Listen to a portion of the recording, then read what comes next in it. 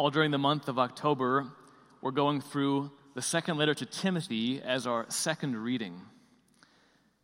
2 weeks ago, we heard Paul tell Timothy, "Stir into flame the gift of God that's in you. God has not given you a spirit of cowardice, but of power and love and self-control." So now we're in chapter 3 of this letter, going on a little bit farther. And I encourage you, if you'd like, feel free to open up your white Source and Summit hymnals to page 562 if you want to follow along with the second reading. It's 562. Or if you have your Bible with you, you can open to 2 Timothy chapter 3, verse 14. And just because we love to make it easy for you at St. Rose of Lima, we'll also put the scriptures on the screens. That's nice. So there's the second reading right there. And then, Annette, would you do us a favor and put on our Halloween filter for the reading? There we go. Look at that. Fall colors and everything. Matches the stained glass. We've thought of it all. We'll focus on some of these sections of the reading today. Really, Paul is trying to tell Timothy and tell us two basic things today. Be faithful to the sacred scriptures and proclaim the word. Be faithful to the sacred scriptures and proclaim the word. Paul starts off by saying, in that first little line, he says, Timothy, from infancy you have known the sacred scriptures. From infancy. Now, Paul's talking about the sacred scriptures, meaning the Old Testament, the Jewish scriptures. There's no New Testament yet. And Paul's writing part of it doesn't even realize it. He's talking about the story of salvation that's been preparing God's people to receive the Christ. And Timothy clearly has known this since he was a little child. Paul earlier in the letter refers to the faith of Timothy's grandmother Lois and mother Eunice. He says, I recall the sincere faith that lived in them and that now lives in you. And how beautiful is that? To be able to hand on the story of salvation, to know the living God from an early age. Last weekend when Deacon Glenn led us through that little Thanksgiving exercise in the homily, what I was being grateful for that I sometimes take for granted is that when I was a kid, when I was little, people told me about Jesus. I was taught the scriptures. It wasn't always perfect. It wasn't complete. I had some rough faith formation classes sometimes, but I was taught who Jesus was, and I began a relationship with Jesus from a young age. It's the same gift that we celebrate today as Vera is baptized, that Jeff and Mallory and this family, you're going to be handing on the sacred scriptures from her infancy. You're doing exactly what Paul is commending Timothy for. They're going to surround her with the Word of God and teach her the Word of God as she grows up. And how beautiful is it that we have this reading on the day when we start our Catechesis of the Word for Children, so that these boys and girls can have a relationship with the God who loves them very early in their life. What's so beautiful is we know that in the years to come, yes, it's true, we all have a choice, and we don't have to live according to the scriptures. But it's amazing that in the last few years at St. Rose of Lima, I've met, friends, a number of people who for different reasons have strayed from the faith, have left the church, have left Christ's side, but they've come back to their roots because from their infancy, they've known the sacred scriptures. They've remembered in the challenges and even chaos of their life, like, when I was little, there was something firm, something true on which I could build. And they're coming back to that faith. And they're rediscovering Christ. It's so beautiful to see. You never know the impact of what it'll mean to hand on the sacred scriptures to one who is young. Next, St. Paul says to Timothy, all scripture is inspired by God and is useful for teaching, for refutation, for correction, and for training in righteousness. All scripture. Now we know that this refers to all scripture, meaning the whole Bible, Old Testament and New. Again, the New Testament's not finished yet. But when the scripture says inspired, that is a very particular word. The word that St. Paul uses for all scripture is inspired is really a compound word. He says theo, which is the Greek for God, and then pneustos, which means breathed. The word's literally, all Scripture is God-breathed. It's breathed out by God into human language.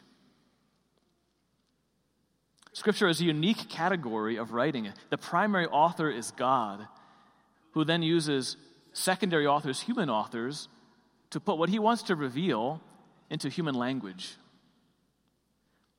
It's not even necessary for Matthew or Mark or Paul or Peter to realize that they're being inspired as it's happening. But it does matter that later on, the church recognizes that certain writings were inspired by God, and the whole church judged which books were inspired and which books were not. Thus came about the Bible, the 73 books of the Bible, Old Testament and New Testament. A few things follow from this. First of all, we see that the church came before the New Testament existed. There's about at least 50 years when there wasn't even a gospel yet after the resurrection.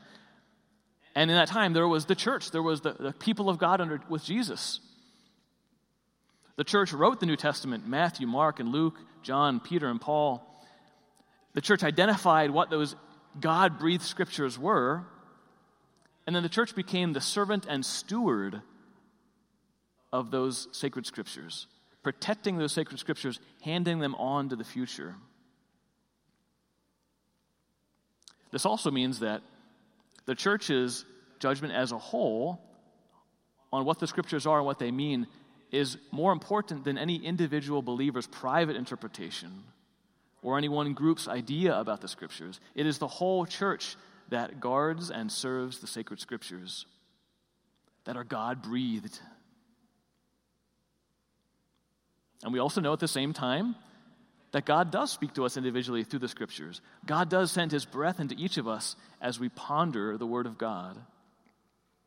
All scripture is inspired by God. All these scriptures are also useful in their own way for teaching, refutation, correction, and training in righteousness. Today is a good day to ask, do I let the scriptures teach me? Do I let them correct me? There's lots of things we could read on this earth. I mean, we've got Amazon.com. We've got the Roosevelt Library. We've got books, shelves and shelves of books. It's great. We should be people who are literate and cultured and well-read. But do we let the sacred scriptures be our first teacher? They are God-breathed. Not every book is God-breathed. The scriptures are God-breathed. Can we let them teach us? Let them correct us? Let them even train us in righteousness? Some of us here, we go to a gym. You go for physical training. It's a good thing, right? Especially as it gets colder outside, right? We love going to the gym, getting a good sweat on. If your gym is a sauna, even better, right? But when you go to be trained in the gym, you may have a schedule, you may have goals, you may have a trainer who helps you to be trained and be physically fit. Do we want that even more of the Word of God? I love this translation, training. Can we let the Word of God be our gym, where we go there frequently? We go there to be refreshed, to grow strong. We actually have goals, I want to really know this part of the Bible. I want to work on this. Even having a trainer, someone who can teach you about the meaning of the Scripture. What does this mean? I need someone to teach me. We should want that for ourselves, because the Bible is unlike any other writing. It's God's revelation to us. God's revelation to us through sacred scripture and sacred tradition. The last part here up in the orange, at the end of our reading today, is Paul charges Timothy. It's like a solemn charge. He's putting Timothy in front of God's judgment seat. He says, I charge you in the presence of God and of Christ Jesus, proclaim the word. Be persistent whether it is convenient or inconvenient. Proclaim the word of God. The word here is referring specially to the word that is Jesus Christ. Jesus Christ is the word made flesh. He is the center and the sum of the scriptures. Proclaim the word is proclaim Jesus Christ, risen from the dead. Timothy, proclaim it. The word that Paul uses for proclaim in the Greek is actually the word, I hope that's familiar to some of us here, it's the word kerygma. Kerygma. What does the word kerygma mean? Kerygma means okay, we got a few people. Kerygma means shout. You guys did so much better than last night's Mass. Gold star today for the 9 o'clock Mass. Now, if you didn't get that, I realized it was 10 months ago we had that homily series, but I began every homily with that. Kerygma, which is the word for gospel or proclamation, it means shout. It's something that shakes you up. It's something that awakens you. Something important's happening here. So St. Paul is telling Timothy and telling us, shout that word, proclaim that word, proclaim Christ risen from the grave to save us from our sins. And Timothy, do it when it's convenient, when it's easy. Do it when it's popular. And do it when it's not convenient. Do it when it's not popular. Do it when people resist you. Remember, Timothy is the bishop of Ephesus, and there's a lot of false teachers there. A lot of people teaching all kinds of things that are not inspired by God. False teachings, empty philosophies, bad moral teachings. Paul's telling Timothy and telling us, listen, if people don't like it, if people reject the word of God, you still have to proclaim it. You still must preach Christ. We have to do that. We have to do that. Think about the parable of the sower, where the sower scatters seed on the rocky ground, the hard soil, the ground with weeds, and then the sun-scorched earth, but also the place with good soil, where it grows and bears 100-fold. Like, our role is to spread the word of God and not to care about where it falls. God will take care of that. You just scatter the word of God wherever you can, in season and out of season. God will give the growth. The question is, do we do this? Do we really proclaim the word, whether it's convenient or inconvenient? And I want to end on this, some practical applications. St. Paul says to Timothy and to us, be faithful to the scriptures and proclaim the word. Are we a people who wants to really delve into the scriptures and really read the Bible like day by day? Do we want to be trained in righteousness? We should ask God for more desire to know his word, to understand his word, to proclaim the word. Secondly, in our homes and our families, do we have the word of God near us? Does everyone in your household have their own personal Bible? They should. Whether it's a kid's Bible for our little ones or a study Bible for adults, like, everyone in your household should have a Bible. I don't let anybody even come to my office for the first time and leave without having a copy of the Word. I give them the Word of God. I've got copies just on my shelf to give out. In our homes as well, we have pictures of like special people, family, friends, picture frames, maybe beautiful things in a centerpiece in our homes. Do we have the Bible enthroned? Is there a place where the Word of God is set up and honored in a place of devotion and beauty? Maybe do we have a scripture verse painted on the wall, painted in one of our rooms as a witness to us, so people can see that when they walk in? That's when we proclaim the Word even in our homes. Next, do we have places where we can go to study and know the Word of God? Have we been part of a Bible study? Have we ever tried that before? It's an amazing thing. At St. Rose of Lima, I'm so happy that we have a new Wednesday morning Bible study that meets right back here, run by parishioners, goes through the whole course of the Bible in like 30 weeks. I'm so happy for that. But we need more, brothers and sisters. I'd love to have like 10 Bible studies happening at St. Rose of Lima. I'd love to have, we'll give you the space. We'll give you the resources. We'll help you with that. You don't need to have the Bible memorized. You don't need a theology degree.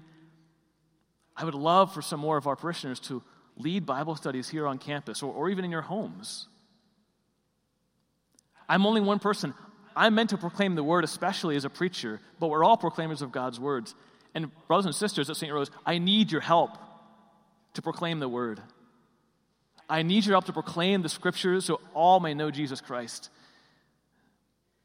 I need your help.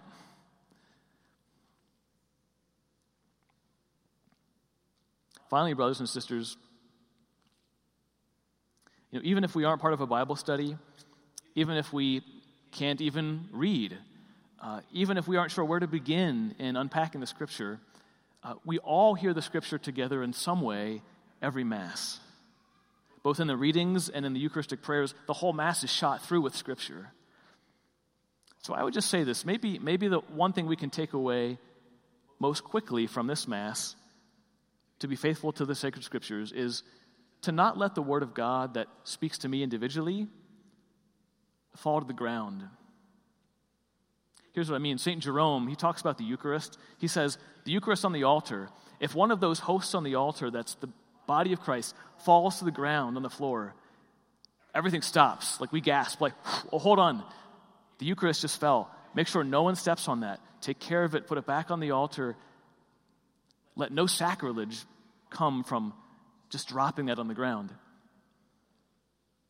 But when the Word of God speaks to us, whether it's this Mass or another Mass, we can receive like something that strikes us, something that hits us from this Word or the Gospel. And it's God's Word to me individually. It's meant to bear fruit. St. Jerome says we should have the same care for that piece of Scripture that speaks to me today. We should be careful not to let it just fall from our ears, fall from our hearts, and just be stepped on and walked by. We should have the same care for that as if a host would fall off the altar. So whatever the Word of God is that hits you today, whether it's a word or a phrase or something that makes you ask, like, wow, why is that coming to my mind? Why am I drawn to that? That's God's breath coming to you. Don't walk by it. Don't let it fall to the ground. Don't step on it by accident. Keep that word in your heart. Ponder that word. Guard it. Let it bear fruit. Pray to Christ about it. And in that way, you will be faithful to the sacred Scriptures. And in that way, you will proclaim the Word.